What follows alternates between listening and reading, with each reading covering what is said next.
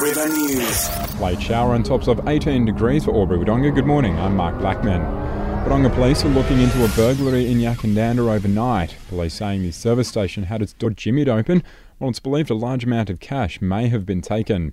Investigations are resuming this morning into the incident that occurred around 2 a.m, with police to look into any possible connections with similar cases in Rutherglen and Barnawartha recently. Anyone with information is urged to contact police. Meanwhile, Wodonga Police are under-resourced to tackle the ice problem. The Victorian Police Association hearing of the issues at a meeting yesterday. Wade Stevens has more. Delegates spoke with Wodonga officers yesterday, hearing of old technology and a lack of numbers as the northeast battles the ice epidemic devastating regional Australia.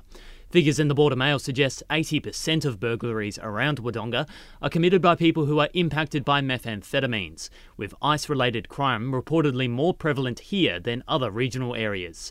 It comes after a report this week on ambulance call-outs across Victoria, identifying Wangaratta as a hotspot for paramedics responding to methamphetamine-related incidents. Wade Stevens reporting.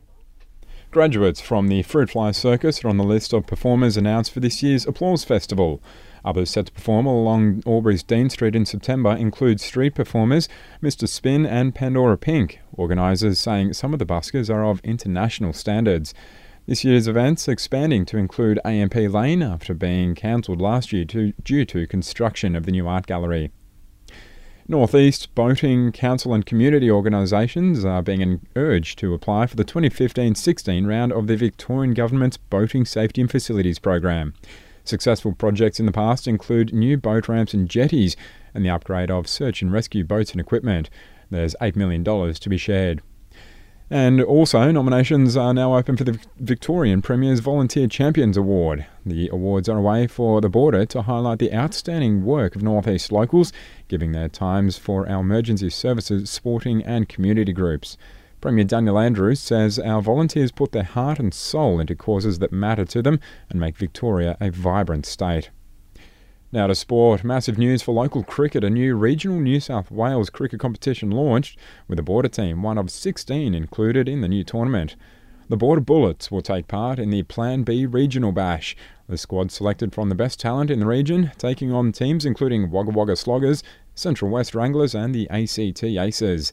Cricket legend Len Pascoe says it's going to provide a new pathway for regional cricket talent to fast-track their way to the big stage. That would be the aim, I think, of every player that's playing, is to get that chance to play in the big show. After all, it was David Warner that was found in a short form of the game, and who knows how many David Warners are out there waiting for their opportunity.